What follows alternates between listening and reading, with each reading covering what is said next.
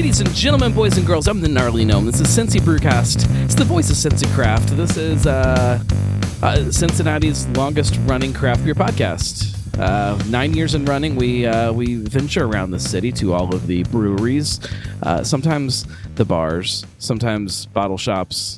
Sometimes we just hang out in people's backyards and drink beer while it's raining on us. We do whatever we need to do to talk about Cincinnati's craft beer community. And we talk to the owners, the brewers, the drinkers of Cincinnati's craft beer to illustrate this thing for you and to get you kind of behind the scenes into what is going on in this city, because Cincinnati's freaking awesome. And sometimes I force myself to take trips out of the city to go to other beer cities just to get a better perspective on how great we actually do have it here in Cincinnati.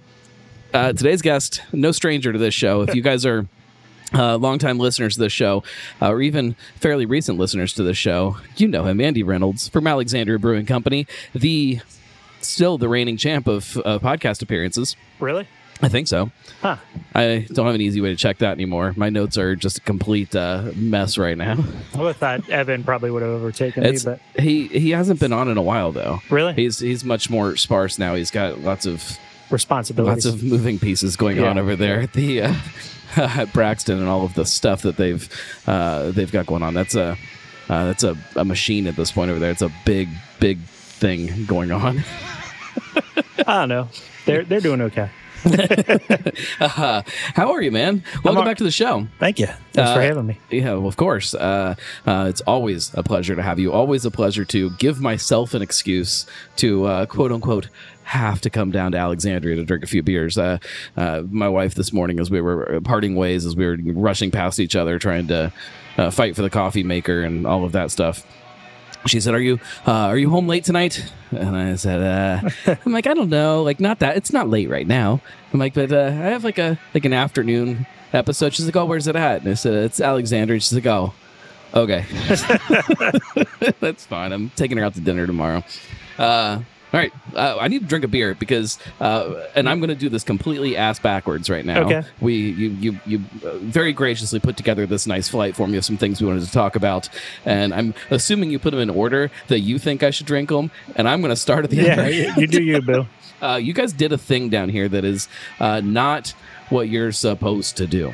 So you guys, well, just to go back a little bit, you put on a slow pour handle. Yeah. Which, but let's while I get into this for a second, explain to people what a slow pour handle is. It's the traditional way to pour beer over in Europe, specifically Czech region and Germany. But you pour it, and as you open it up slowly, you foam a lot, right? So the traditional way to pour a Pilsner was let it fill with foam, let it settle down, let it fill with foam, let it settle down, and keep doing that. And what you wind up with is like a big, I think it really brings out the hops more than anything else. I mean, but it brings out like the floralness of beer. I think it brings out everything in the beer better. Like it tames down the carbonation a lot. And you're exhausting all the carbonation is what you're doing. You're letting it slowly die out, then you're putting it back in and letting it slowly die out. And that's forcing all the aroma up into that foam instead of, right. Instead of just in the being beer. trapped inside the beer. Yeah, I think that's something that people don't realize when they're drinking craft beer. It's one of the biggest reasons that we always tell people to put your beer in a glass, especially when you're drinking out of a can or a bottle. Pour it into a glass because you've got to get all that stuff out of the beer. Right. Anybody that has ever had one of those bad nights at a bar and you get home and you just feel really bloated and crappy from drinking draft beer all night. So many people, draft beer makes me feel. It's because they're like really, being very careful to pour this beer and not get any head on the beer, and all that stuff is still trapped inside there, and it kind of it's not always fun. No, it's supposed to come out. Yeah. Yeah, and unfortunately, we're kind of in an area where people expect us to not put much head on the beer at all, and we're trying to open that idea up, and that's kind of where the slow pour idea helps out with, at least around here it does. So the last time I was down here, you had your Pilsner on tap on your slow pour handle, which was awesome. I don't think we had the slow pour Pilsner. I think you were here the first time we put that on. That was the second round. Okay, well, the last time that I was here. Yeah, that's true. It was a Pilsner, which is almost always what I see people put on their slow pour handle, because that was where it came from traditionally. Yeah. I have seen 50 West play around with other lagers, and but it's always a lager. This is the first time that I've seen somebody do things a little different, and you put a New England IPA on your slow pour handle. Why not? I think it's cool. I took a couple drinks of this one. I need to get in. I have both the slow pour version and the regular version, and okay, this is called Eternal Fury, the Wrath Within, Scorched. Oh, you go ahead. I got my notes here. Look, yeah. This is Eternal Fury, the Wrath Within, Scorched by the Fire That Sent Me. Yes. What in the world is? I'm assuming this is some kind of heavy metal reference. It is. It's After the Burial is the name of the band. Behold the Flame, or Behold the Crown. That's the name of the song. But I love Burial Brewing. Like, sure. They've become a favorite of mine, and Three Floyds is always like my outside of here, I should say, is always my go-to, and right. I was kind of excited first time I had Burial, just how cool their names are, how metal their branding is, all that kind of stuff. So I was like, well, let's kind of pay tribute to them and also pay tribute to this band I've been listening to a lot. So there we go. So this is going down a different little rabbit hole here at the beginning, but like it's one thing to try to win people over and explain to them the idea of ordering a slow pour Pilsner or even a New England IPA down here in Alexandria. When you have a beer that's called Eternal Fury, the Wrath Within, Scorched by the Fire That Sent Me, when people look up there, do you think there's people that are like, I'm not ordering that I don't know how to order that. I don't know what that is. I got to move on to something else. I'll take regular domestic beer, please. Most of the time they just say, can I have the Fury, or can I have the Eternal Fury, or whatever. They really shorten it. But once they see it's a New England, so we were kind of talking about this before you even started, but down here, when we first started, nobody drank IPAs. Right. And now I've had a couple people tell me that they credit the fact that like IPAs are selling to us. A couple liquor store owners, and then also a couple customers have told me that. And I guess that's good. I don't know. To me, it's, I know when we first opened, it was the face people would make was, that cringy, like, right. bitter beer face, and now it's like a regular thing where people are ordering them a lot more frequently. I mean, it's our second best-selling beer is Till the Battle's Won, which is like our standard. I call it a Midwest IPA because it's got the juicier hops in it, but it's really still a West Coast IPA. It's still hoppy, and it still has some bitterness too. Yeah. I think that plays into a lot of why New England IPAs kind of took off the way they did, because it was kind of, for a lot of people, an easier road into IPA. They liked hops. They like hoppiness. But they like a certain type of hoppiness. Yeah. They don't like the bitterness that hops bring, which this beer is a really, really, really crazy kind of example of how that slow pour does change a lot about the beer. Completely change it. I think it makes it 50 times more bitter. It makes it's crazy. Because that beer is not bitter at all until you have it in that slow pour way, and then it smells like fresh hops. Yeah. I mean, it smells like you just opened a bag of hops. Yeah, it smells completely different. Yeah. I'm sniffing for the people that aren't watching on YouTube. If you don't know that already, this show is always on YouTube now also. And I encourage everybody to go subscribe over on YouTube and watch it there after you listen to it on your favorite podcast platform. Listen to both. It's fine. There's nothing different, but it's... you can see our faces. Which isn't always fun for everybody, but... It's not for me. Yeah, that's a really fun experiment to do that. So they're on the exact same... I mean, we pour the regular pour out of that slow pour tap. We just open it all the way. Right. So it's both... It's the same keg. There's nothing different other than the way that we poured it. And see, and I think... And somebody can correct me, or you can correct me if you know a little bit more about the history of this. I don't think when originally, I don't think slow pours were being poured very slow. I think you're right. I think it was probably something that they realized that, hey, this is a better way to do it. The idea of a slow pour Pilsner started in the United States. Like the idea of marketing that way. To market it for sure. Beer stat. For sure. They're like, you know what? Hey, this is a cool thing. and you're gonna have to wait for this beer. Yeah. I don't think it was thought about that way before we started messing around with stuff. No, I've never been to like Pilsner Urquell or anything like that, but I've heard that if you go there, that is how they do it for you. Yeah, I don't know. But again, I've never been there. I've only been to Germany, and when I was there, nothing. I drank a lot of Dunkel more than anything else.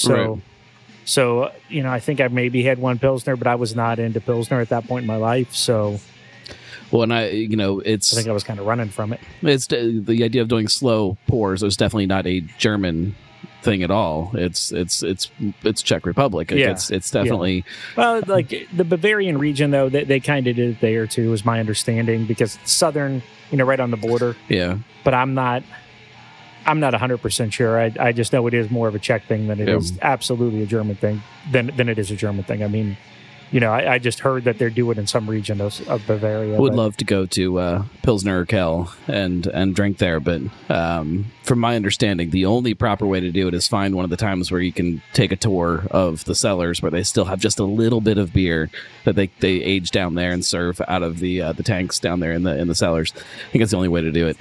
Everything else they're doing with Pilsner Urquell is an abomination of everything that is Pilsner Urquell. Yeah.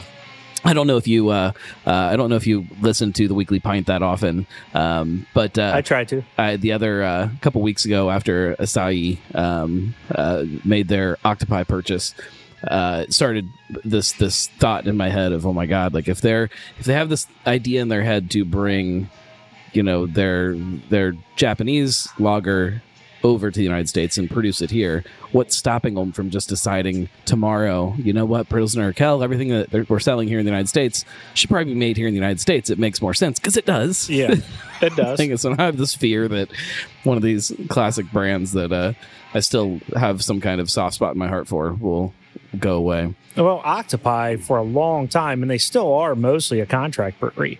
It's like 50%, I think. I think it's a little bit higher than that. So I had a friend from when I went to school. I had a friend that wound up there, and he worked there for 2 years, 3 years. It's not 50%. You're right. 50% of what they're making is beer. 50% is other beverages. Yeah, that's what's in my head. That would make more sense. Yeah, because that's what they were. They built a new production facility a few years ago, and that was just because they had so many contracts. I mean, I know. And I'm not going to get into names here, but I know certain breweries in Cincinnati contract through them because they think it's a more quality product than some of the ones in Cincinnati do. I'm not throwing out names, and I'm not saying one way or the other is right or wrong. But I don't know that they currently are still contracting, but Urban Artifact was very open about that on social media of like, hey, we're contracting some of our stuff. We're doing it at Octopi. Here's who we're having making our beer. We went out there. We wanted to make sure, they were very open about why they were going there and how they felt about the brewery as a whole. Well, they're my understanding, and my buddy Cameron, who's not even in the industry anymore, he was a guy that used to work there, and he told me that they're very religious about matching water profiles the best they can, using same yeast, same ingredients. Make the beer that you're supposed to make. Well, I think the biggest problem is that, like, and I've never been quiet about this either. When in KS contract our canning for a while, right? And it's just the water difference was and they have a different brew house. They're direct heat and we're direct fire, and we're indirect heat and steam. There are limitations on any brew house that you're on, right? But when you get to some of the scales of some of these massive places like Octopi or like AB InBev or some of the those large macro breweries here in the country, they have a little bit more wiggle room to make these brew houses that can kind of do whatever you want them to do. And so like when you look at a big place like Octopi, they're way more capable of replicating a beer down to something as minute as water profile or whatever it may be.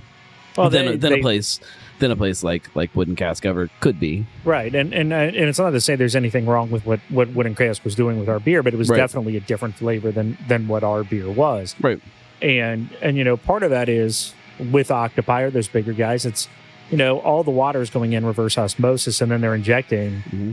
To get your water profile, they just have a computer that programs everything is starting from them. The complete base of nothing. Yeah, and being built up off of that. Right, and we we filter our water here. We don't want the chlorine in it. We don't want a lot of on the flip side, that's part of what makes a place a place. Like that's right. The profile that this has terroir. Been, yeah, there we go. The terroir of the water. Is part of what gives it that character. That's why some of these beer styles became what they were. A Dortmunder lager is not that different from a Pilsner, which is not that different from a Helles, which is not like it was these other little minute details that were not necessarily like on purpose. It just that's just the way it was. Right. Goza, I don't think Goza was ever supposed to be salty. Well, it was just because there was some salt. Well, my understanding with that was they actually used salt water by accident or something like that, and that's what got it there. Sure. Like, this is really good. Like, we don't know how to get the salt out of this, so let's just do it. I mean, that's part of the fun of some of these things of how they develop. But then part of the fun also now, as craft breweries become a thing, is trying to recreate some of that stuff. And I think that kind of bleeds over into the contract world. Man, we went down a rabbit hole there. Yeah, we did.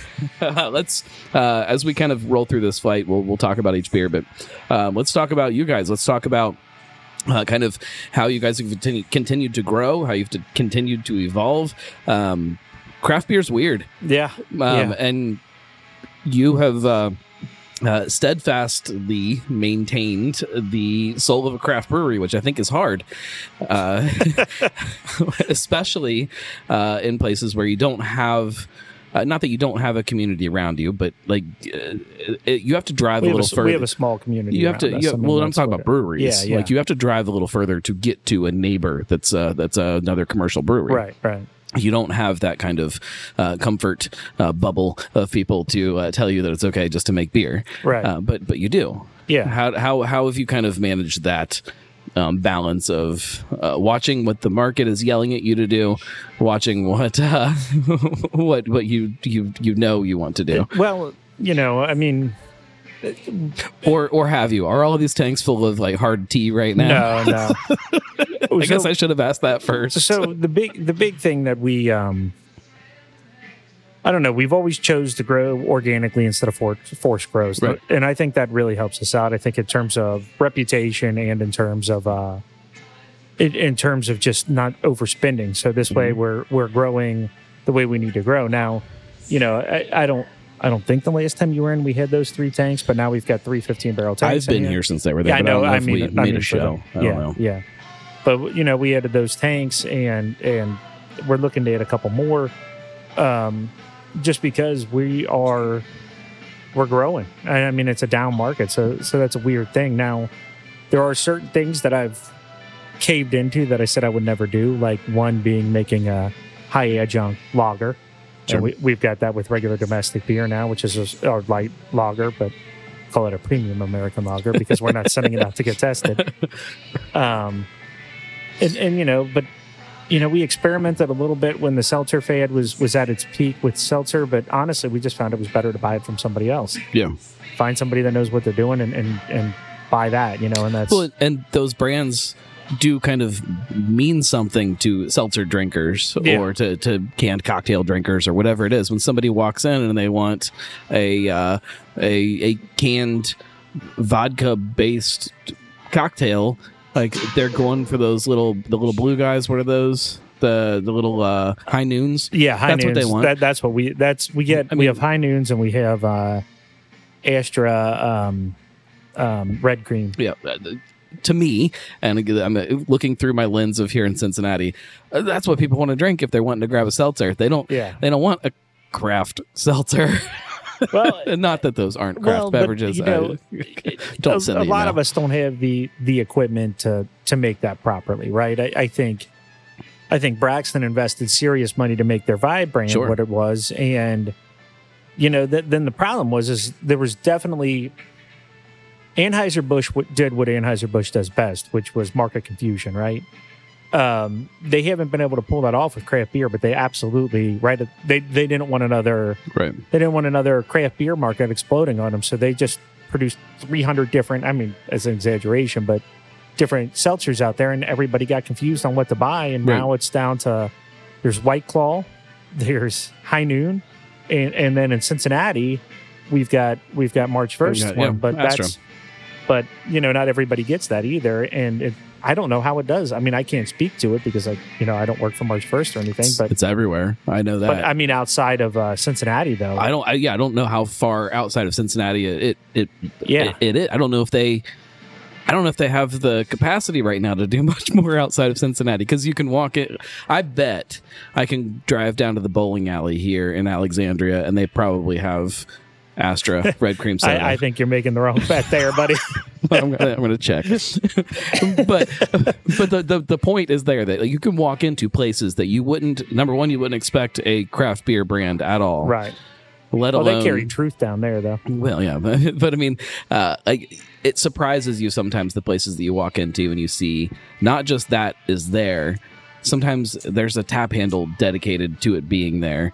That's how crazy big it is here in the city. Like it's well, we had it on draft for a long time. We had two gluten-free options. One was always a cider, and the other one was the seltzer. And then this summer, it just quit selling for us, period. So now we're moving to it being in cans. Right. We still have 2 full kegs in our walk-in that we have not been able to move, which is unfortunate because, I've got a fairly good relationship with the folks at March 1st, and I don't want to not sell it. But at the same time, it's, we've got people asking for it back, which is nice, but we're moving to the cans with it. Right. And we're keeping a cider on because we definitely sell more cider than we do seltzer. And it's just. Really? Yeah, absolutely. That's cool. Yeah. Is that, I don't think that's normal for a craft brewery. I don't. Well, but see, I guess it depends if you call High Noon a seltzer or if you call it RTD. Well, I put them still both kind of in the same category. And I think we'd probably be. I'd have to look at our numbers, but I think we'd probably be neck and neck with in terms of our cider and our. Well, it's not our cider. It's I think we have Blake's. Usually, we were doing Pivot for a while. And now we're looking at switching out Blake's for that Northwood. Is that what it's called? Yeah, Norwood there. Yep. Yeah. They just started dipping their toes into Kentucky, and our distributor Seligman happens to carry it, so that worked out for us. So I think once we get towards the end of this cider that we have from what's it called, we're going to be switching over. But I don't know that there's many, especially here in Cincinnati. I don't know that there's many breweries that are kind of doing that same thing where they're carrying both a canned cider and some seltzer or canned it's draft cider is what we're having. Yeah, but I don't know that they're selling as much cider as even close to anything else. So we have a gluten-free people that want it. Now to that, and I don't know if you saw that little fun thing I put out the other day, or I don't know if I did. A month ago now. I do a blog post every now and then when I absolutely. Oh yeah. Was this about the Clarex stuff? Yeah. If anybody goes back to last week's episode of this show too, with Adam Mills, at the very end of the episode, I think it was definitely on the episode. He let loose that he was not drinking traditionally. He worded as traditionally brewed beer for a while because of a gluten intolerance, and that he had been seeking out beers that he knew had been brewed using this brewer's Clarex that drops it all out, and that seemed to be working. But it doesn't drop it out. It's an enzyme that breaks it down. So gluten's kind of nerd. You got my point. but it's a complex protein that you're breaking it down. So this way it doesn't wind. I mean, the protein's still in there, but it's not the chain it was. Right. So just long story short with that, and it does help it to fall out too, because a lot of coagulated proteins fall out when you're cold crashing. Now I'm gonna leave the nerd part alone. He was describing that it also it's better for your filters in the brewery too, because the things are broken down more. Yeah. So it's not trying to pull that stuff out of there. That I don't know. Yeah, I mean, because so those proteins don't stay in the beer the way it normally would with gluten. Right.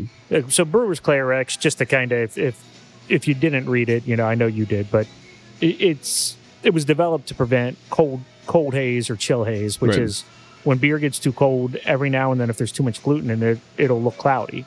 So they invented a product that broke that gluten down, was because that's what that is just gluten getting cold and showing itself in the beer. So they noticed, like, if you had it and you let it sit for like 10 minutes and it warmed up, it was gone. Right. And that's just gluten in beer. So they invented this brewer's Clarex, and when they were experimenting with it, and I mean, when I was in school for brewing in 2015, that was kind of like, we're kind of figuring this out, that we can do this. Well, now they've got a calculator that actually tells you how much you can do to make it, quote unquote, gluten reduced. But gluten reduced means you've reduced it to an undetectable level.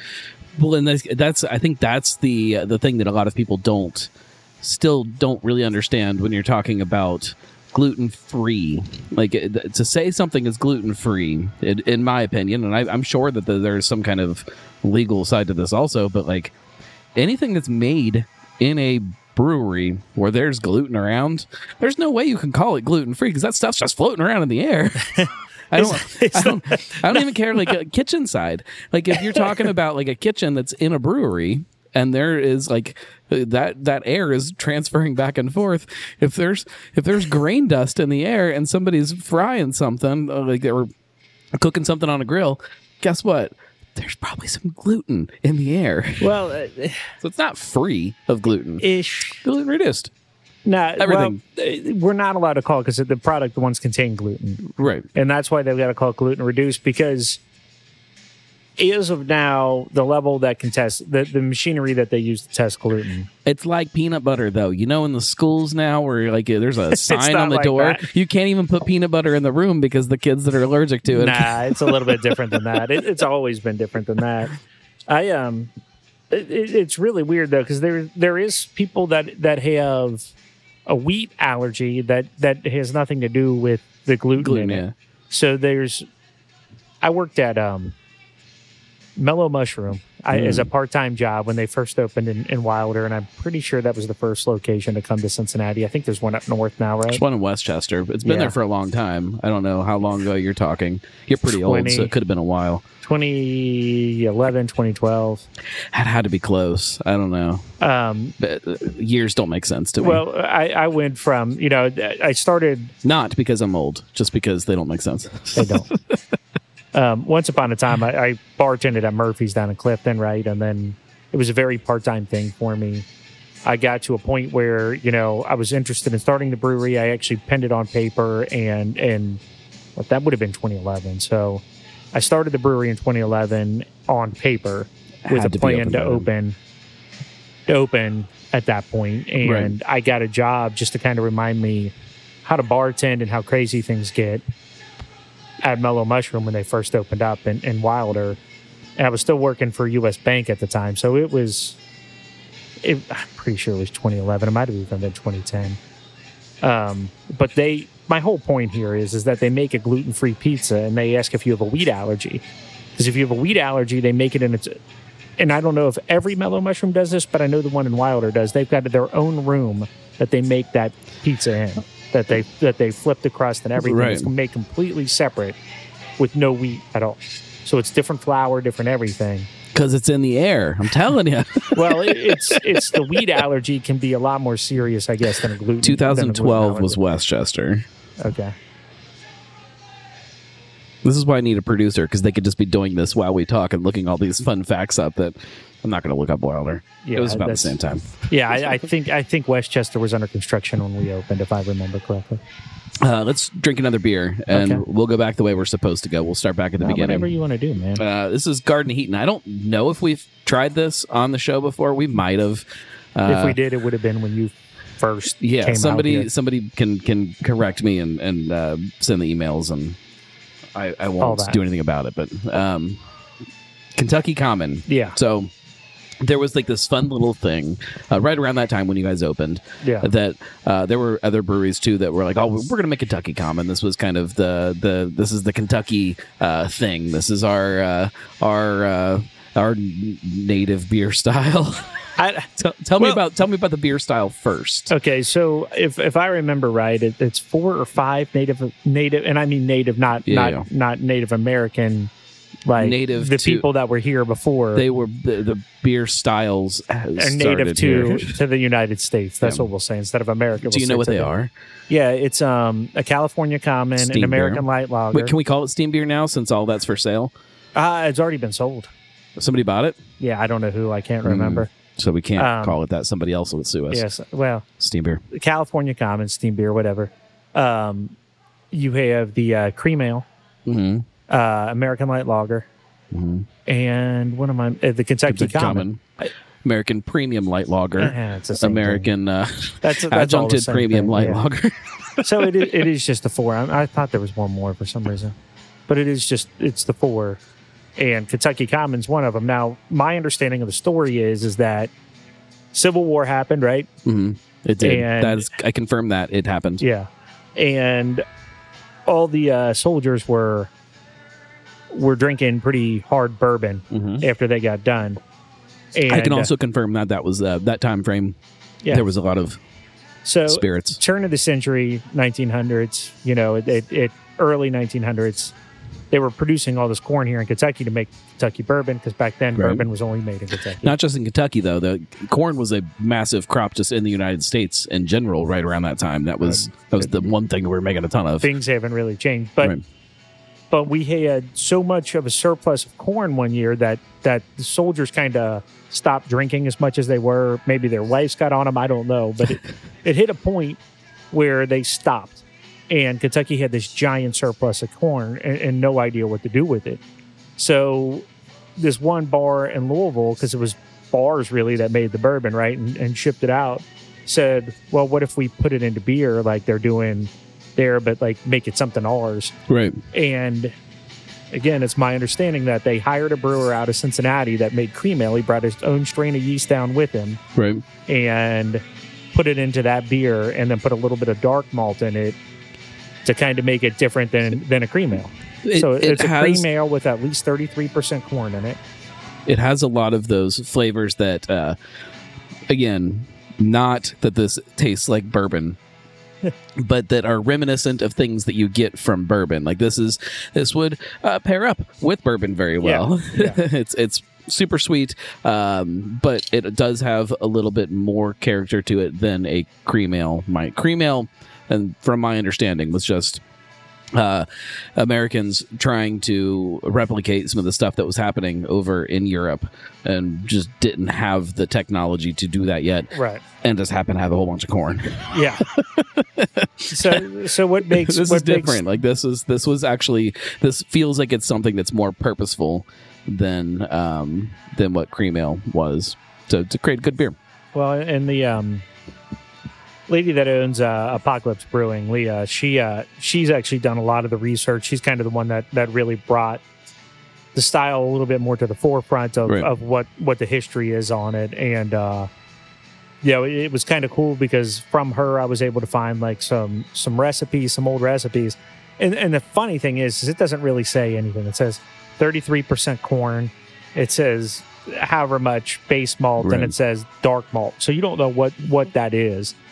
There was also, when the style first came back, too, there was a group of people trying to say it's supposed to be a sour instead of... That goes back to that same conversation as, like, Goza, was it really supposed to be salty or just kind of was salty sometimes? I think all beer back then had a little bit of sour to it because they didn't understand the cleaning and the sanitation like we do now. Yeah, well, I'm sure that like if there were probably some places that if you went to your local tavern or whatever and you got the fresh batch of Kentucky Common as it rolled in from the brewery or rolled up from the guy that was making it downstairs, it was probably not sour. But if you showed up the next week, it was probably a little tart. It probably had some sour. So depending on when you were drinking the beer, it was probably a little different. Yeah, and there's probably that too, right? I think that's a fun side of historical beer styles, but also maybe a misconception and a misunderstanding of them.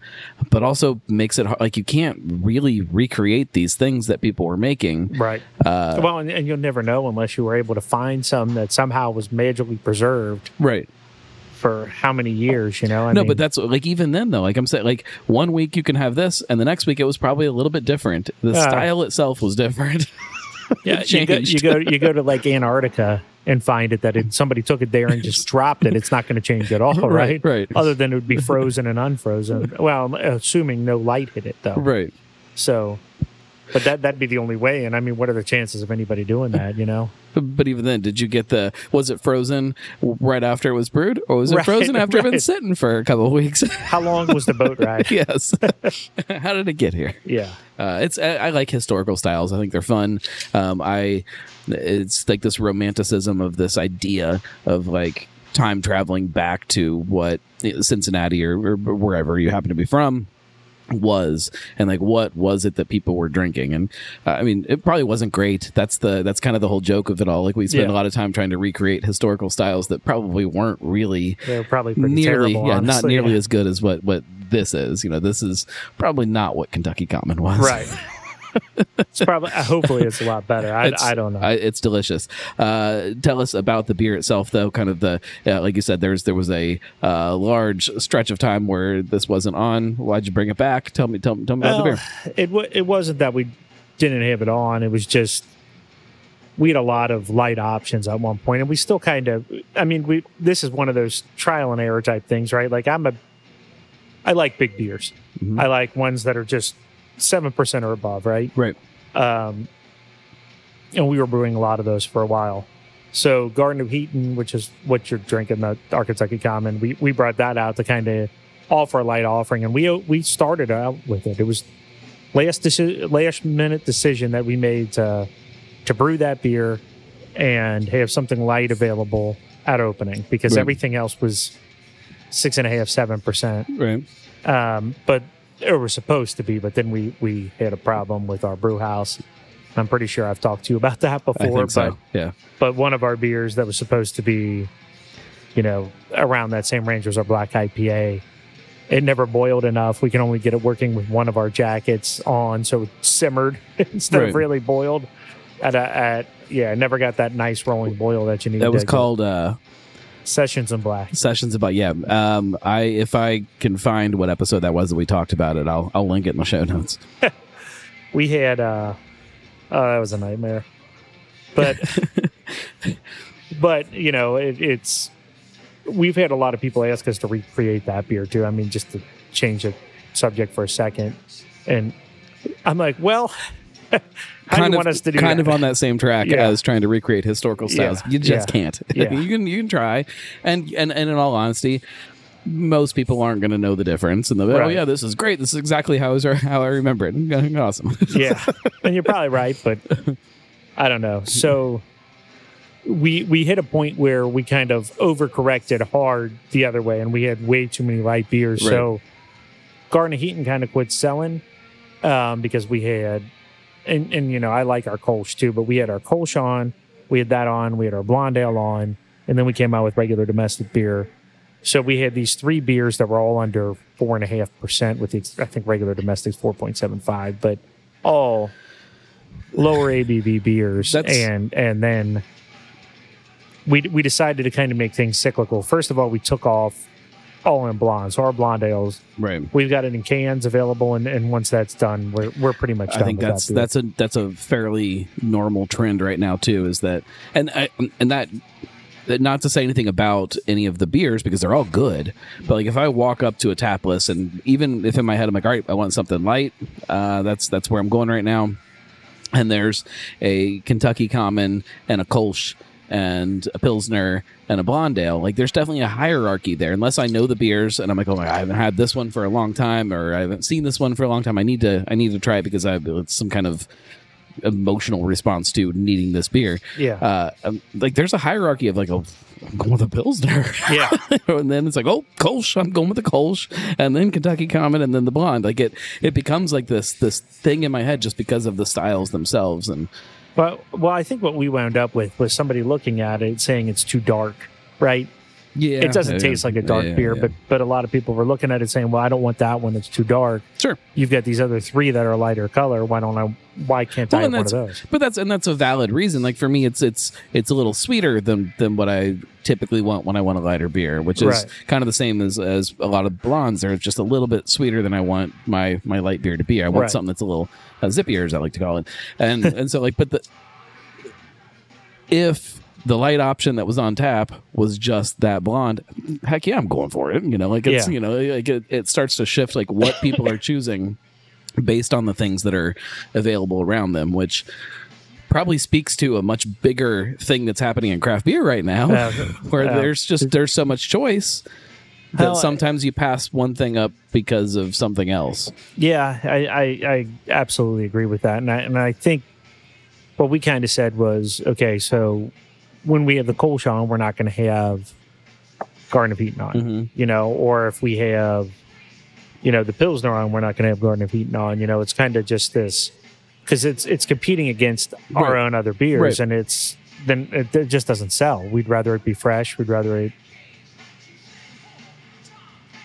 Did it break? Just keep talking. It break? I mean, it didn't break, but His camera's broke. He monkeyed around with it too much, and now it's not working.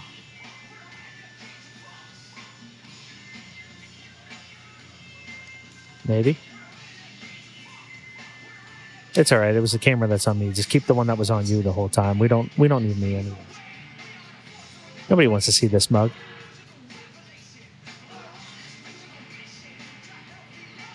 I just got done telling people how every episode is video, and you can go check out YouTube, and the video's there. There's still video of you. Nobody wants that. Yeah, they would rather have that than me. It's Goodness. All right. Hopefully that wasn't too long. It doesn't matter. So yeah, I think I answered your question. I don't know. Yeah, I mean, but the idea of having other choices around you that are similar to one thing kind of speaks for this big thing that's happening in craft beer right now, especially on shelves and on tap handles in bars. I heard a noise. That's all. I couldn't hear it. Okay. And did that kind of, as things have kept kind of growing and evolving around you guys here, did that change how you kind of do this whole thing, or was that kind of, were you always going to be insulated from that a little bit because this is I think we're always going to be kind of, well, I shouldn't say that. It was kind of like I don't know. We realized that we were missing audience. We were having a lot of people not showing up. We started with our liquor license, getting that, and doing cocktails and having a decent bourbon selection. But then, nobody wants to, I shouldn't say nobody, but it's expensive to sit and drink bourbon all night, especially if you're drinking high-end bourbon. So it's also not as fun, I don't think. It's a different type of drinking. It is. And I think what we want, and I'm not trying to put that down either, because I like bourbon, I love bourbon. But I think we had a time where people were going out in groups of friends and they want to come here because we didn't have a lighter option. And so we introduced PBR to our menu, and that didn't really help things. The old urban artifact. Well, my understanding is they introduced that because they kept finding it in their trash cans, so might as well make money on it. It's Narragansett now, I think, up there. Yeah, well, we introduced it as just a way to have something for somebody that refused to go out otherwise. And, I mean, I don't know if you call it, I don't want to call it stupidity, but that's the term I'm keeping up. The fact that you're unwilling to try something different than what you normally have. My brand, I've been programmed that my brand is Miller Lite and that's all I can ever drink. Or I've been programmed that my brand is Bud Light and I don't drink anything else. I'm never going to try anything else. Screw it. Nothing else is going to taste as good to me. And having that mindset is kind of a problem that we've dealt with here since the beginning, and we still kind of deal with it. See, that seems so crazy to me. I can't imagine that if there and maybe this is a problem that's kind of shifted a little bit over time, but if there's an option that is very close to what you typically drink. Yeah, I think that most of those drinkers, this is the brand that I drink, will be like, all right, this is the brand that I drink. I'll drink this, but I don't like it. And then they'll still drink it, and they're okay. And the next time, they'll still come back. With regular domestic, we've had success with a lot of Miller or Bud Light drinkers saying, I do like this. This is good. Whatever they want to say, but then we still have this hardcore group that won't even taste it. And regular Won't even domestic try. is your light. Yeah, sorry. your Regular American- domestic beer is our. We get sick of people ordering regular beer, or domestic beer, Right. which I think they kind of felt insulted when I said, "Well, you can't get much more domestic than what we're making here." That's a pet peeve of mine. We probably talked about it when we I'm did talk sure. about that beer on this show. I'm sure, But we there's nothing more frustrating to me than walking into one of those chain restaurants.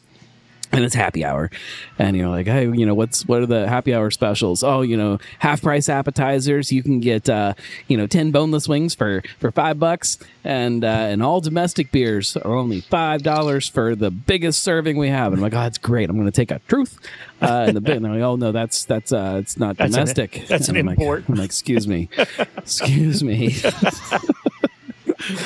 Wait, we're in Cincinnati. I hate right? that. Yeah. I hate Yeah. it. I hate it so man. much. Oh, that's like so. It's a little tongue in cheek with the name, but Yeah. but I think it's a lot of people get a kick out Yeah, of it. no, it makes sense. But what we I'm sorry, but what we have found is that a majority of people who are willing to try it enjoy it. Yeah. But and I've even done blind tastings with people at the bar. Okay, Miller Lite, Bud Light, Okay. regular domestic. We even put Yingling in there a handful of times. And what's your brand? I don't drink anything but Bud Light. Yeah. Okay, try these 3 and see which one you like the best. I'm not going to fall for that. That Miller's too hoppy for me. Like, okay, just try it, and they'll have it, and they'll be like, well, I like this one, and it tends to be our beer. I'm like, well, that's ours. I didn't know you guys made that, and it was something that, especially at the beginning, we did it. Well, I shouldn't say at the beginning. We kind of started doing it over the summer, I guess. I did it at my house. I did it with groups of friends that say Right. they never drink craft. A lot of army buddies I have, just Yeah. refuse it. Well, people get an idea in their head. It's not that they actually have ever sat there and tried different beer next to each other like that. Right. They have this idea in their head that like, no, this is I know that this is comfortable and I know that I like this, Yeah. and I'm afraid to get outside of that comfort zone. I think a lot of it goes to the marketing, especially like if you look back when we were younger, I think part of the reason we're seeing, and I don't know if we need to talk about the decline. Well, no, Just for you're the not. record. You're not that. I'm pretty young. You're younger than me. I'm going through a crisis. I turned 40 in a couple months, and That's not yeah. much of a crisis. That's All right, could die any day, man. we all can. Oh God. Well, that went dark. But I lost I got my you train off of thought now. No. I guess the thing is that The marketing especially of it, like, yeah, like they it. marketed it. I mean, to me as a kid, I was marketed to for Bud Light, Yeah, especially Bud the Bud Frogs. Oh yeah, the all of those Spuds commercials. McKenzie, all that kind of stuff. The Miller commercials were pretty good too. Yeah, Those Yeah. girls in the fountain. I know that's probably inappropriate, but my God, it was a good commercial. especially when you're an adolescent boy. Yes. When I grow up, I'm drinking Miller. But it had in the branding on it. I mean, the branding is great, but they used to give out. I can remember going down to like the WEB and fireworks and getting a free Bud Light T-shirt or Budweiser T-shirt down there in a kid's size, right? Like, Yep. why are they giving that to kids? Well, you look at it now, and that's why they were giving it to you. They've marketed it to you, so there's some subliminal advertising going on where. These people, it's ingrained in them. It's part of their culture. It's what their dad drank. It's what it is, and they're never going to have anything different. But as soon as you prove to them and you break that fallacy that they've got in their head, then they're Right. like, okay, well, let's try something different. It was always a thing, though, like whether it was conscious or not, maybe it changes. But like even before, big beer really took over, and we'll talk just Cincinnati, like before big beer kind of took over and became what it is now. Like there were still like these weird little pockets, these regional pockets in Cincinnati. Like, oh no, we drink Shaneling here. Yeah, we only drink Wiedemann. Yeah, this is Wiedemann. Yeah. This is Hootie. This is these were like the.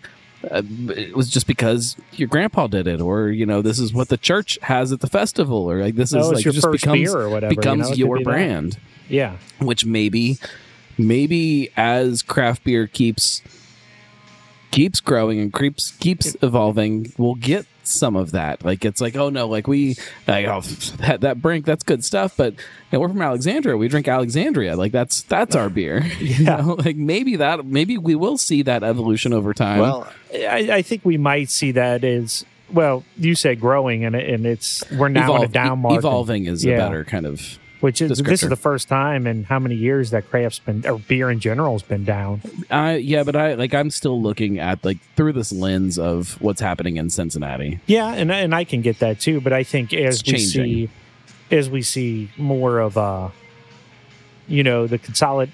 call it consolidation wars almost. I think we're going to see something where I don't want to say it's going to go back to as bad as it was in the late 70s, early 80s, where Anheuser-Busch is buying everybody. But I hate to say it, but I see a lot of breweries closing.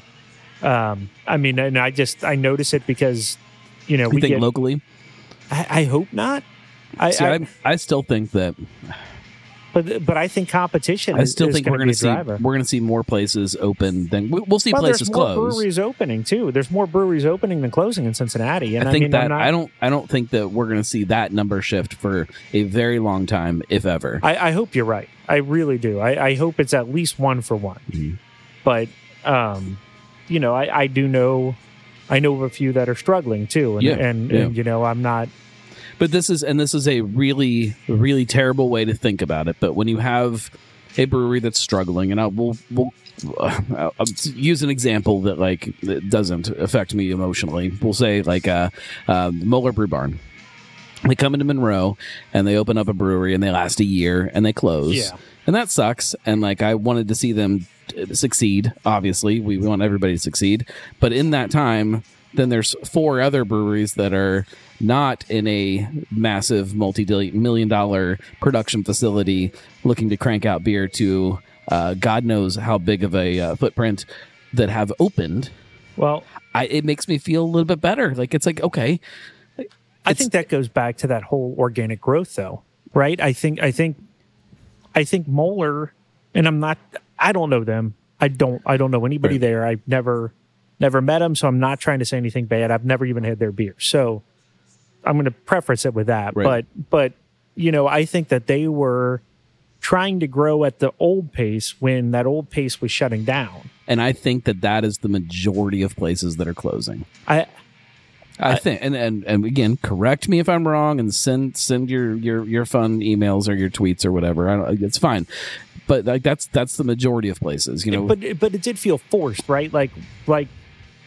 They came in. I was like, wait, most of the places that have and this is again not everybody, because we can all name places that shouldn't have closed that did for lots of various reasons. But most of the places that are closed, when you take a step back and you look at it, and be like, oh, well, that's why they closed, and you can see this shift to try to do something much bigger than the market can handle. And then there's lots of examples of that around, and it's yeah. I agree with you that is absolutely a majority of what we're seeing close. It's not as much as we're not seeing the small guys close, but now you are seeing people go into these small areas where there might not be enough room for 2 breweries, and now they're battling it out. You know what I mean? And I don't want to throw anybody under the bus, but I'm thinking of one in particular, and it's going to be a shame, but they're going to hit a point. No, I'm curious. I'm not going to get into it on. We can bleep it out. No, that's too much work. Nah. I'm curious. We'll talk about it afterwards. Get into it, but I don't see them. I don't see them making it through what's going on with them. Right. Because they had a bigger brewery come into the area and they're making more popular beer. Right. The brewery in question makes a little bit more traditional styles, and they have a following, but they've lost a lot of the semi-regular following. You know what I mean? They don't lose their regulars, but the people that were there just because it was a spot that was there. It was a spot to be there. Big craft beer in the area. Makes sense. Do you... Overall, well, let's drink another beer. All right. You already started. I know. I got thirsty. It's a Dunkel. Yeah. And I love a good Dunkel. The Dunkel is probably the beer style that really, really got me hooked on craft beer. It's what brought me into it. It was still light enough that I could drink a lot of it and keep up with like you're hanging out with all your college buddies and they're drinking, light lagers and stuff. And it was about volume. And I, was drinking heavier stuff and I'm like, I can't drink that much. And everybody kind of laughs at that and peer pressure sets in. Like, all right, it's something that I can still drink a lot of. Right. And this was one of those beers that you can just sit and drink like a Bavarian. Yeah. Just drink all day. Yeah. Well, I got turned on to them when I was over in Germany. And that's a recipe I've been tweaking for a long time. T-ball is my dad's nickname for my youngest brother, Tyler. So that's kind of what it's named after. He asked me to make him a Dunkel when I was a home brewer, and I didn't have the technology. Him and I lived together for a while, and I didn't have the technology at that point to do it. I didn't have a good way to lager. So it's a beer that I've been working on. I think originally we put a little bit of rye in it to kind of give it something different. And honestly, this is the closest I've gotten it to a Bavarian Dunkel. That's what I had over in Germany. It's great. Like it has some of that sweetness from the malt, but it's still like it's a fairly dry beer. Like it still kind of drinks crisp and like that's like a lager. It should still always drink crisp, even if it's sweet. We don't have to talk about that this episode. We can talk about some lagers that are around, but I kind of, and I think I've talked to you about this too. I think the lager in general, let's go down the rabbit hole. Dude, I love that rabbit hole. I'll talk about it all day. I think that there's been a conditioning of what a lager is, and there's people that don't realize that, okay, this is what it's supposed to be, right. But they've had so many, and I hate saying it, but it's like a craft lager. They've had so many of those that don't taste to what the style's supposed to be. It started, now they think this is the way lager's supposed to taste. It started with American lager when they started just kind of, and the reason that American lager turned out the way it did was not necessarily a bad one. It was new technology that was happening, people trying to make things more efficiently, trying new things that turned lagers faster, which I need to make that clear. I don't have a problem with people trying to find new ways to make lagers faster. Tradition for tradition's sake doesn't make sense to me. I think, well, it does a little bit. It's still fun and it's still romantic, but if you can make a product that tastes just as good as one that takes 3 times longer to make, more power to you. So, don't do something just because you're supposed to do it that way. But the problem that happened with American lager and probably with craft lager a little bit now too, is that it's starting to not taste the way it's supposed to taste. Right. And the experience isn't the way it's supposed to be. And your point, which we've talked about a lot of times, is that now there are people that are coming to expect that, or that's what they think of when they think of the product. Of what a lager should be. Right. And it's not right. Like, and I'm not trying to throw anybody under the bus or anything like that. But what's U.S. Open Beer Cup, which is a Cincinnati competition, but breweries enter it from all over the country.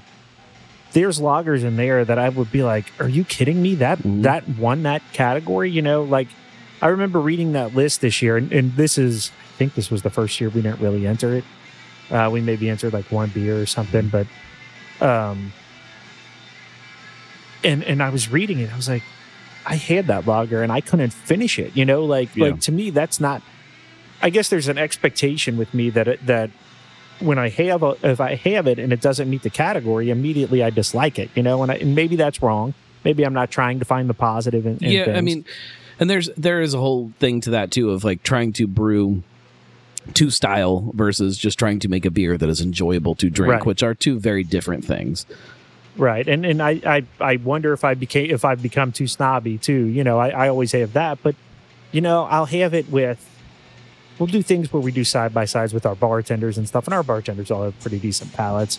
I mean, there might be 1 or 2 exceptions in there, but, we'll have other... I've got Andy back there brewing for me now, too, so I'll have him... You're just collecting Andys here. Yeah. There's 3 of us here right now. I think he's still back there. I don't see him. He's probably sitting down.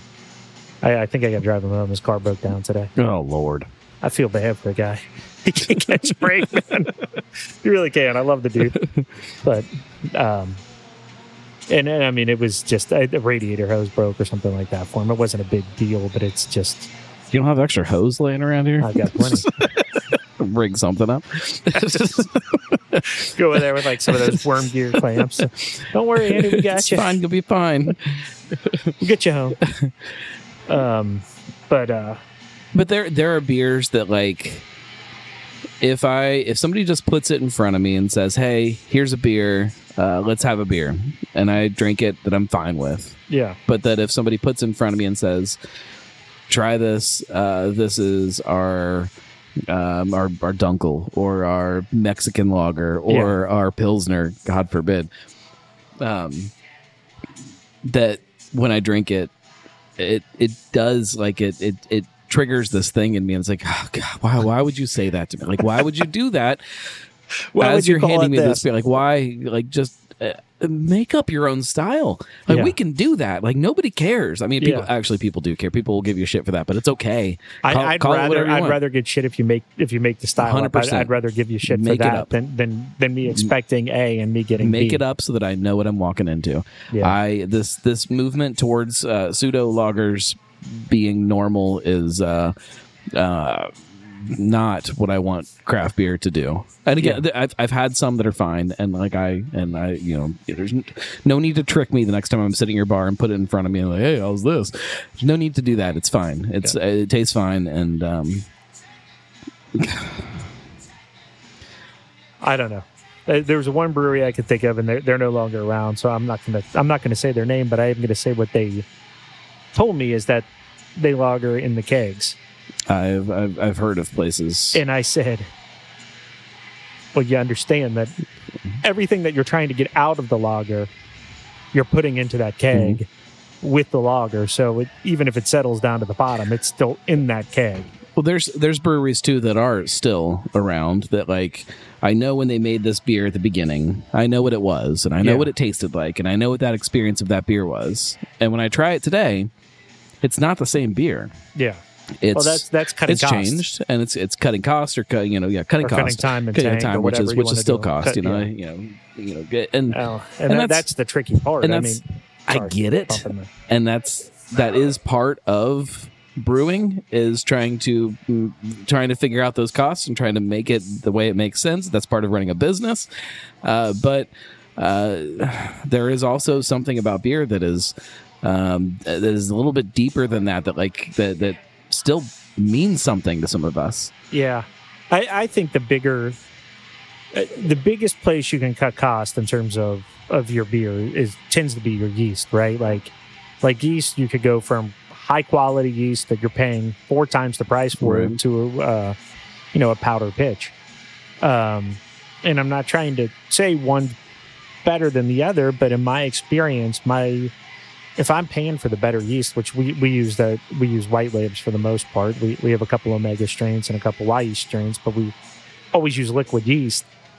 And my feeling of that is that the beer just turns out so much better. Right. You know, why would I take that away? Especially considering I can reclaim my yeast if I buy, a yeast brink, which is just a keg that has 2 valves on it, basically, and fill that back up with my old yeast. As long as I'm not overusing it, that liquid yeast tends to last longer. It tends to keep the bad flavors out for a longer period of time.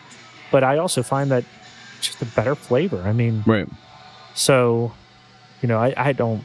To me, it tends to be like the second round or third round is kind of the sweetest spot that you can get with that yeast, because now you've got stuff that's already kind of worked and it knows what it's supposed to do. So now it's doing a better job than it did even that first time. It's not shocked as bad when you put it into the, a beer environment, That actually makes way more sense than I would have thought it would have. That makes perfect sense. I mean, you've had this generation that, like, its parent yeast and its grandparent yeast has already been through this thing, and they've passed on all of those traits to baby yeast. Now you get to doing it too much, then you've got yeast that's morphing and not doing what it's supposed to do. Right. So there's a fine line, and it's kind of knowing when, okay, we need to not reclaim this yeast, just dump it, and that's fine too. But on average, we get 8 generations per pitch. With Hothead, which is our Omega strain, I think we get 12 generations out of it. I mean, without any kind of problems. I've got a brother that does our lab work in Chicago. We ship him samples all the time. He plates and he's like, yeah, it all looks healthy. Right. It's not as religious as it used to be, but that's part of the process. Is now you kind of know where your spots are, and you don't have to do it every time. But yeah, that's. I don't know. I just think that's kind of where, especially with lagers, that's where the biggest difference. You're good, Brian. Sorry. He got hesitant because I don't think he wants to be on camera. Well, the batteries are probably dead anyway. So. But is that the biggest mistake that you think new breweries are making now? Like even the small guys that are opening up is just not like having that focus on understanding some of those more scientific things. I can't really say that because some of the better brewers don't understand the scientific stuff. I can't. But a lot of them have people around them that do. But we hope. But then you get as this whole thing keeps shifting and as we start seeing more small neighborhood places. Yeah. I mean, one of the places that I go to very frequently right now is Bocce Brewing over in Wyoming. I've never even heard of that. It's in Gabby's. It's in Gabby's Cafe. He's got a little tiny system down in the basement, and I think he has 2 beers on tap. I think the most I've seen him have on at the same time was 3, and it's brilliant. But there's no plating things or shipping things off to labs or even any kind of concept of microbiology happening in there, which is okay. But how big are they though? I mean, do you know? Is it just like 10 gallons? If he's doing that, it's cheap enough. He doesn't need to reclaim yeast. I mean, there's no cost benefit to him at that point. You have to have.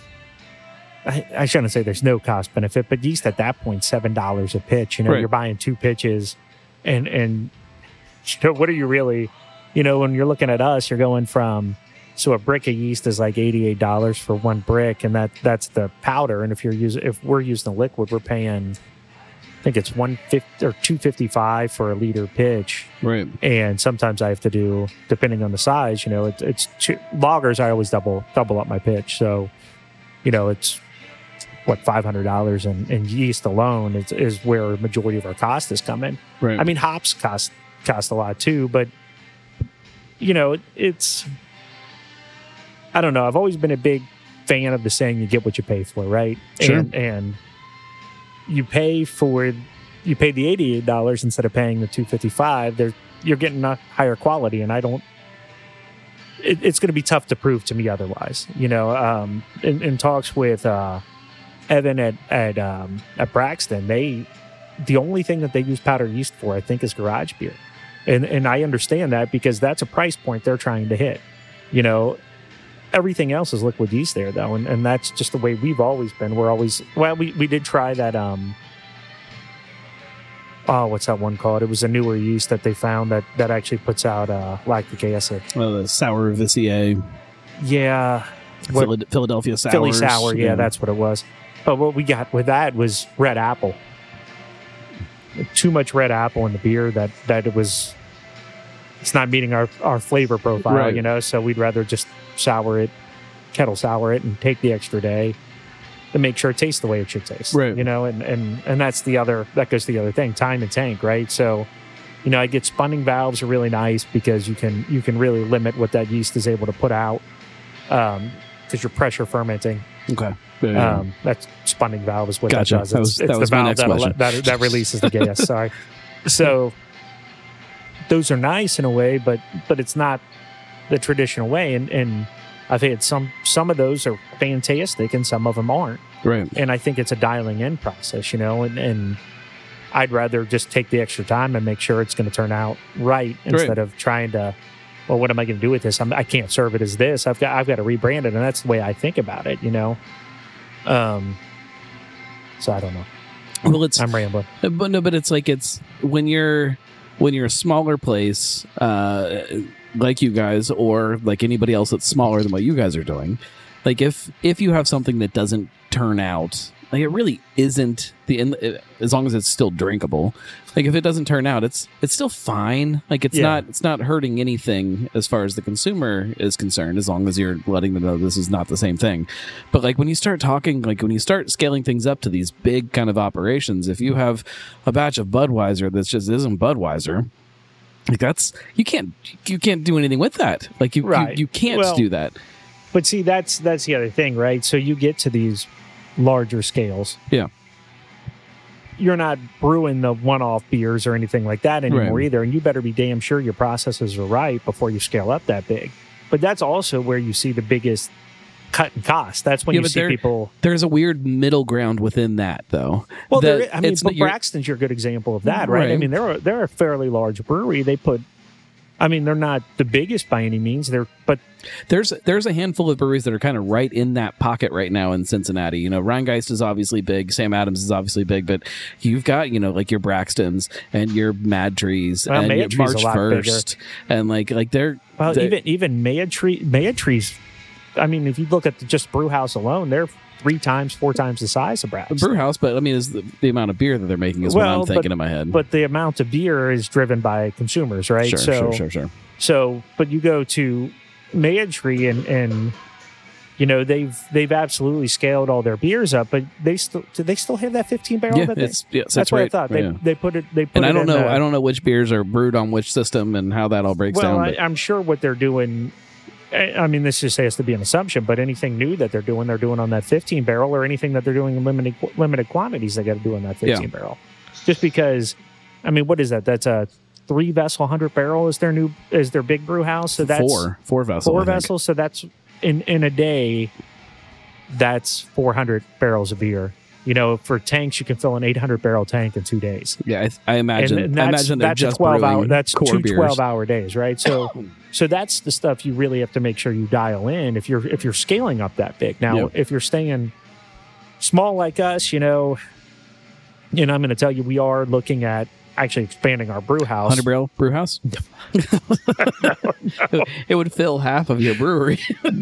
No, it's we're actually looking at, and it's maybe the dumbest decision I'm on the cusp of deciding on, but turning our 2 vessel 5 barrel into a 4 vessel 5 barrel. Okay. So the idea there is that you can make 20 barrels or 40 barrels in 2 days if you chose to. I think that's right. I'm not thinking straight in. It'd be a vessel. So in 12 hours we can turn 20 barrels. Right now we're turning at our best 10 barrels in 14 hours.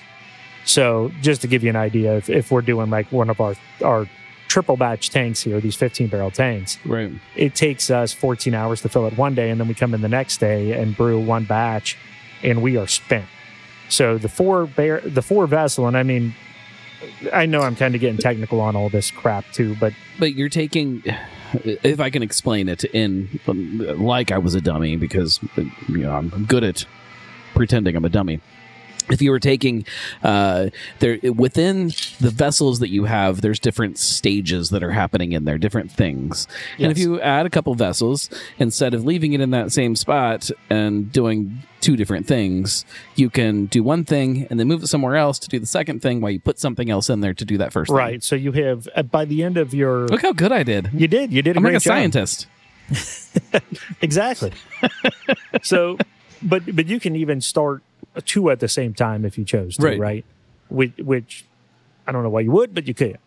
But the advantage is that seems like a lot. It does, but you're moving product the whole time. You're not waiting for one product to be almost completely done before you can start. And right now we're at a point where I think into our boil we can bring. That's like trying to make your scrambled eggs and your bacon at the same time on 2 different burners. It's not fun. Well, but with having the vessels, you have bacon one first, vessel. Then eggs.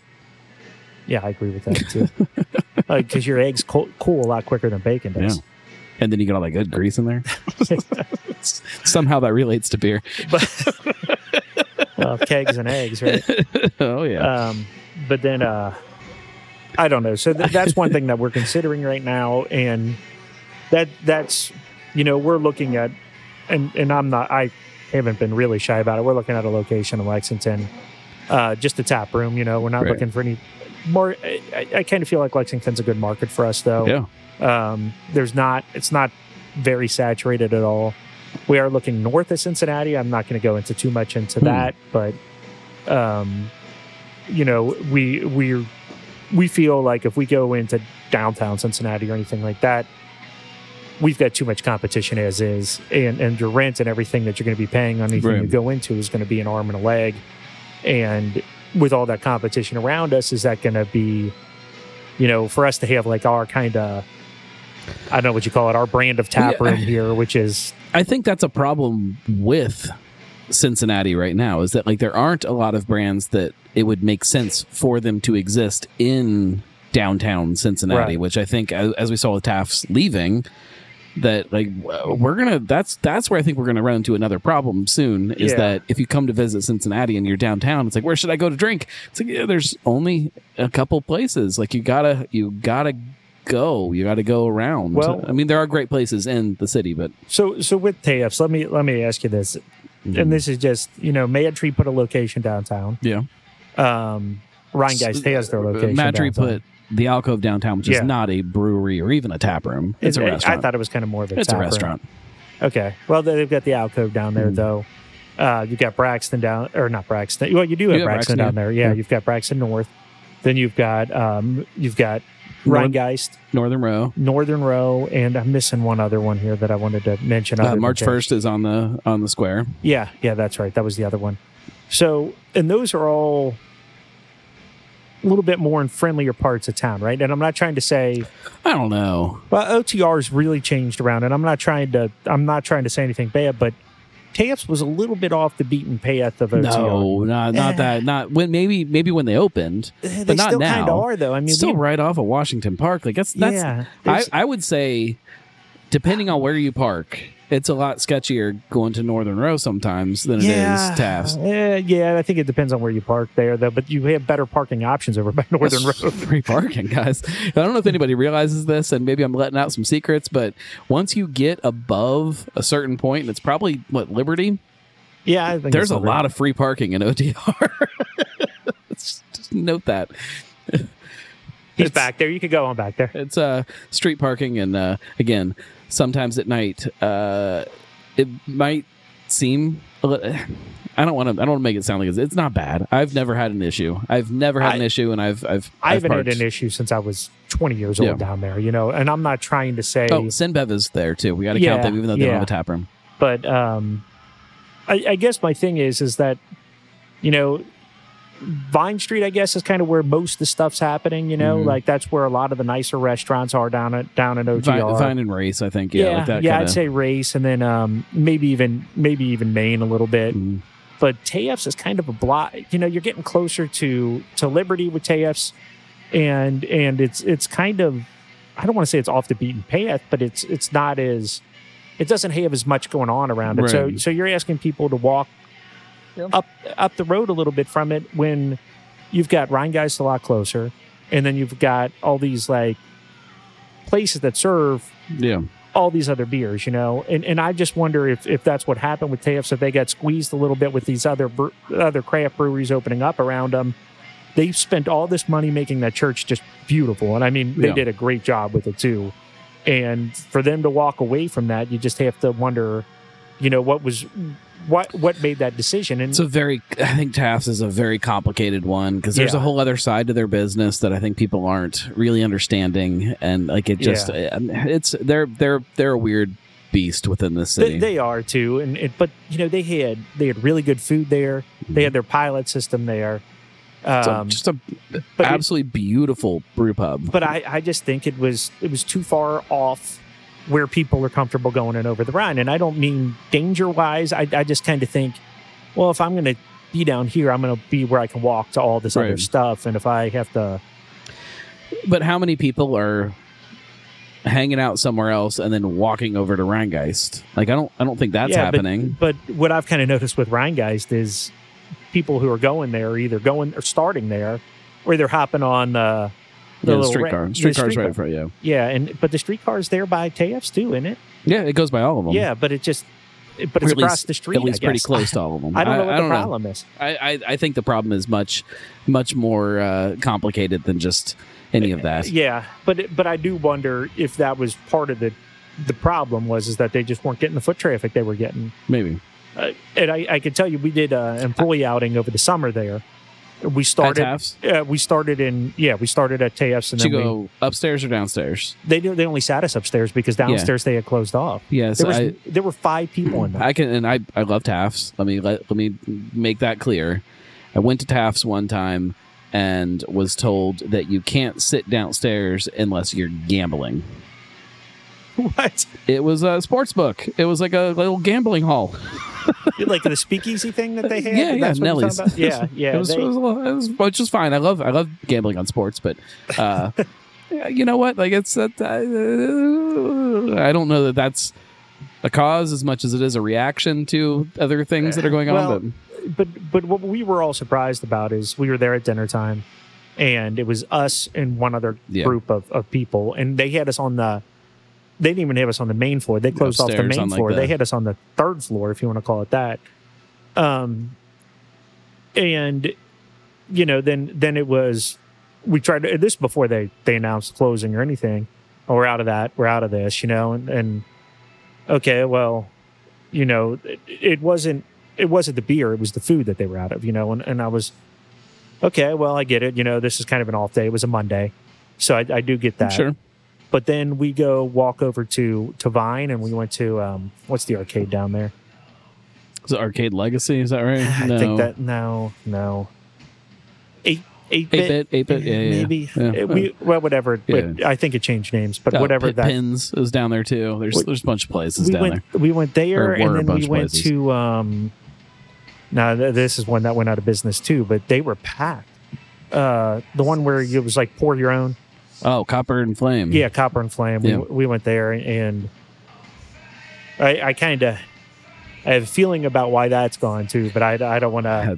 That's a big conversation there. But there were more drafts there than. I mean, the only other place I can compare that to is Sergio's World of Beers. Yeah, down in Louisville, and I don't know if you've ever been there. I haven't, but.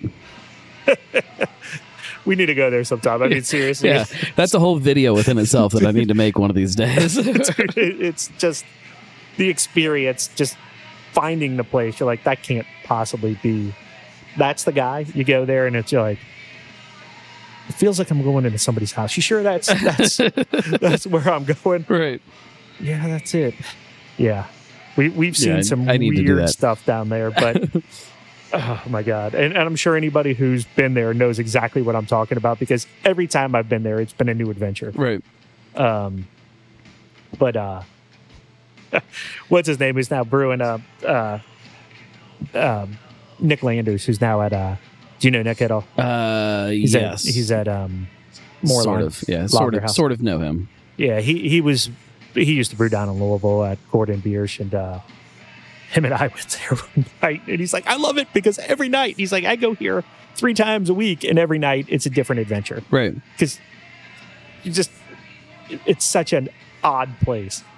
But it's also a place that's kind of on the honor system. So you go and you get your own beer, and then at the end, they're like, what did you get? It's all high. I shouldn't say it's all, but there's a lot of high ABV beer there. And then sometimes it's tough to remember. Never mind try to be honest about it. It's just tough to remember. Like, what did I have again? We got to a point where we just started keeping the bottles even when they came to collect them. So this way we knew at the end of the night, hey, this is what we got. But yeah, I need to make it down there so bad.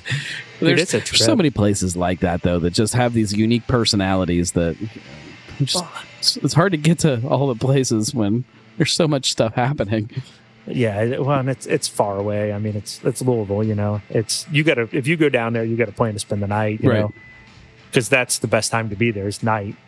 But anyways, where's I going? So that's what it was like. I mean, they had so many different drafts up there, and then they had draft cocktails upstairs. Right. And it was didn't have much food options or anything like that, but that place was packed when we got there. I mean, I want to say, there were probably 1 or 2 tables open. For a Monday, they were crowded. Right. And half the businesses on Vine were closed, and it was still a crowded area. We went to the arcade. The arcade was a little dead, but it got real busy by the time we left. So, it's not yes, when you start talking about further south in the city, there are less people there right now than probably there were pre-COVID. Yeah. I know there are, but there's not a lack of people in the city of Cincinnati to support a business. No, it's always more complicated than that. There's more things that go into play. Yeah, I just and again, we're kind of being a dead horse talking about another business anyways, but I was just so shocked because my dad and I went there prior to a concert one time. Tommy Emmanuel, you familiar with who he is? Yeah. My dad was a big fan of him, and we both had tickets. We went down and we ate at Taps beforehand. And that was a Thursday night, and we couldn't, it was a 2-hour wait. We were well, good thing we got here early, And then, that was 2019. And then, COVID definitely took a toll on everything. But, sure. And it changed the way people go out in general, I think. But yeah, I think just too many businesses built up on Vine and nothing else built up around them to really support them the foot traffic. Maybe. Maybe I'm wrong. I don't know. I don't know that it was ever foot traffic that was their customer base. That's all it ever was, because where else you couldn't park there? You had to walk. But you can park right at Washington Park in that garage underneath the park. If you were going down there for something and you wanted to have dinner beforehand, that was an easy option. Yeah, I agree. It's way more complicated than just foot traffic or anything. There's so many factors that go into this, and a big part of it is Taft's business plan. I think that tap room it was a lot of money to run that tap room, and anybody looking at a spreadsheet has to see some big anomaly happening right here. Yeah. And it's even if ends are being met, you see that, and it's okay, if we shift all of this here, how does this change the bigger picture? It's complicated. Well, and I also wonder if they competed with themselves with the St. Bernard location. Anyways, Maybe. Because there were definitely people that I was seeing at their tap room that I now started seeing there on a regular basis at the Brewporium or whatever it's called. So, it's very different experiences, which I think helps. I think that's important for any brewery that's building tap rooms that are relatively close to each other. You have to give people a reason to go to both. Right. When I want this, I go here. When I want that, I go there. And that, I think that's hard for some places to kind of figure out. I think Taft's did a good job with it, but that's, I agree with you there. I agree that they're two different, completely different experiences. So I'm sorry, we're beat a dead horse about this. Let's drink this last beer. All right. So we're already over time. That's how the internet works. There's this very specific time you have to end a show. I'm sorry, man. No, it's fine. I'm good at it. It's fine. This is Eon Pale Apocalypse. Yeah, Eon. It's named after a Tool song. Okay. So the Tool song is Eon Blue Apocalypse, and we Gotcha. Eon Pale Apocalypse because it's a pale ale, hoppy pale ale. 4.5%. So this is it's a session, right in that solid session range. So I have probably said on the show many times that I tend to shy away from hoppy beers when I'm out drinking. That has nothing to do with hops. It has more to do with higher ABV beers that we've talked about, like you love. Yeah, they make it hard to go out and hang out and drink for a long period of time. Especially somewhere far from your home, like down here. But you give me something that's 4.5% and still packs those flavors. I think it's right in my wheelhouse. I'm going to drink it. You tell me about the beer. So this was kind of an idea that our taproom supervisor, or front of the house supervisor, came up with. He wanted a session IPA, but he wanted a pale ale too.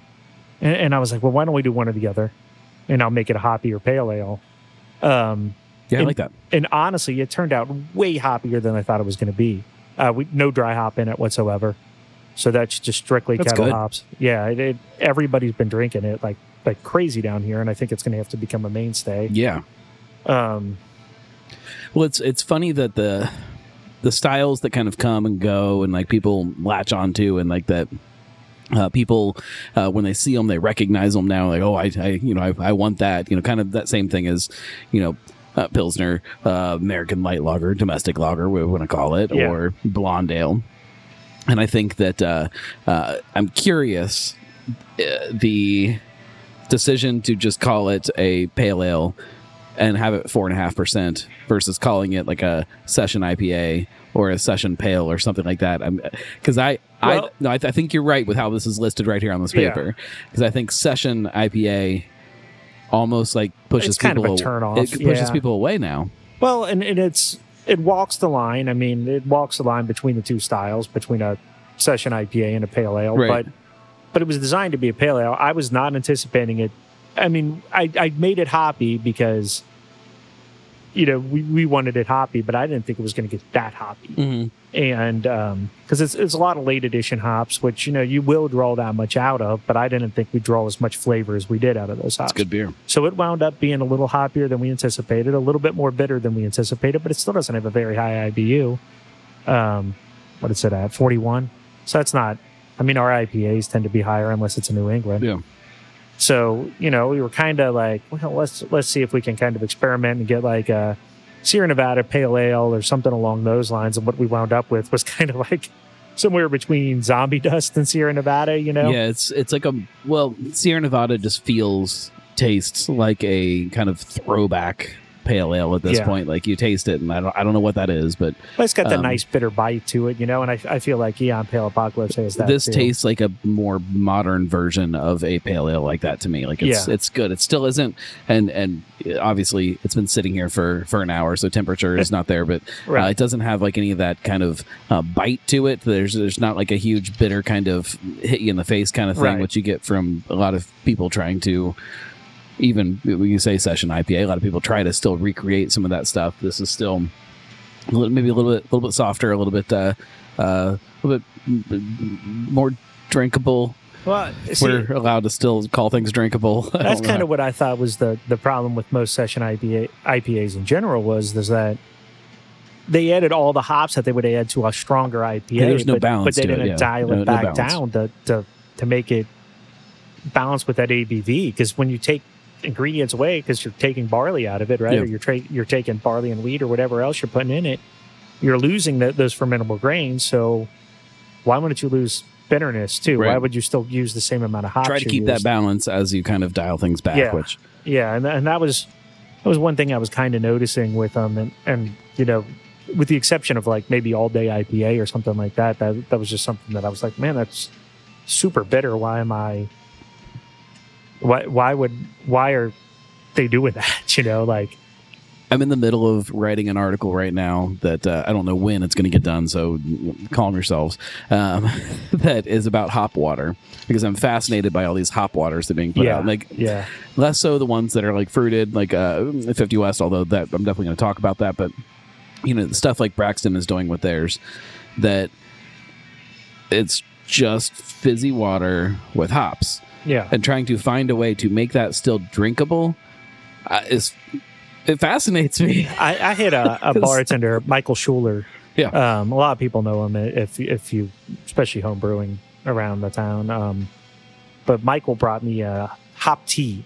Mm-hmm. And that one, over the hop waters, I enjoyed. Now, it had a little too much sweetness to it for me, but it was good. Now, but that makes complete sense to me, that you can use the tea to kind of balance out the hops. Right. That's what's so crazy about hop water to me, is that like I'm trying to figure out how some of these places are using things like salts and things like that to balance it out. I just don't know. It's fascinating me right now. So I'm working on that article. It'll come soon. So yeah, I don't know. Yeah, that's all the beer. we drank all of the beer. They're out of beer.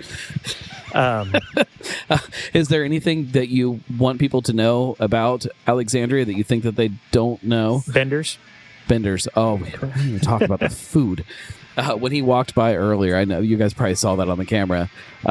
He smelled fantastic. He smelled like hamburgers. Is it burger night tonight? Is that it's tonight's burger night. It's burger night. That's why. He's so Sean Weinbender. Some people might know who he is, but I don't know how many people would though. Used to be the head chef for Libby's Southern Comfort down in Covington. He's kind of been around here locally at some really, really incredible places. Yeah, and this is his attempt to start his own thing. And it's part of the reason we're looking at these other markets too, is they want to partner with us and look at other locations as well. Right.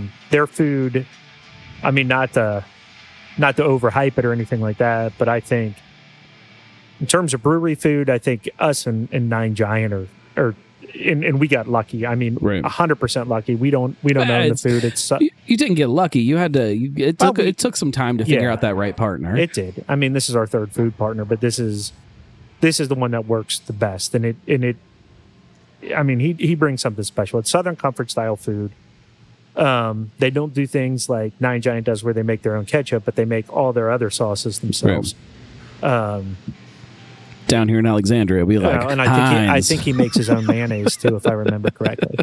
So he does an Alabama white sauce though, which is just it's spectacular. Not everything's smoked, but a lot of it is. But he takes staples and puts a fun twist to them. So like they've got a fried bologna sandwich. Yeah, and it is just. It's spectacular. I never thought I could like bologna that much again since I was a kid. You know, I mean, it's good. My mouth is watering talking about it. But you know, he's got pimento cheese balls, so it's like pimento fritters. I guess would probably be something to compare it to.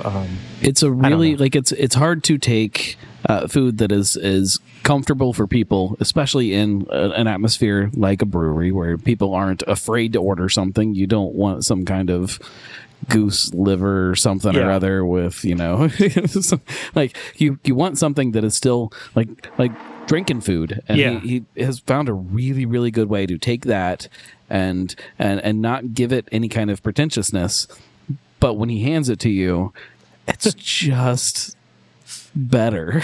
It's scaled up a little bit. It just tastes better than what you might have been expecting. So, and most of it is made from scratch. They're actually getting ready to start doing their own ranch from scratch too. I mean, right now his blue cheese dressing he makes from scratch. Obviously, he's not making the blue cheese himself, but he's making the dressing himself. Mayonnaise, all of his wing sauces, all of his rubs, everything like that. It's all in house. The only thing that he doesn't, and he just hates ketchup in general. He's a mustard guy, so he doesn't make the ketchup himself.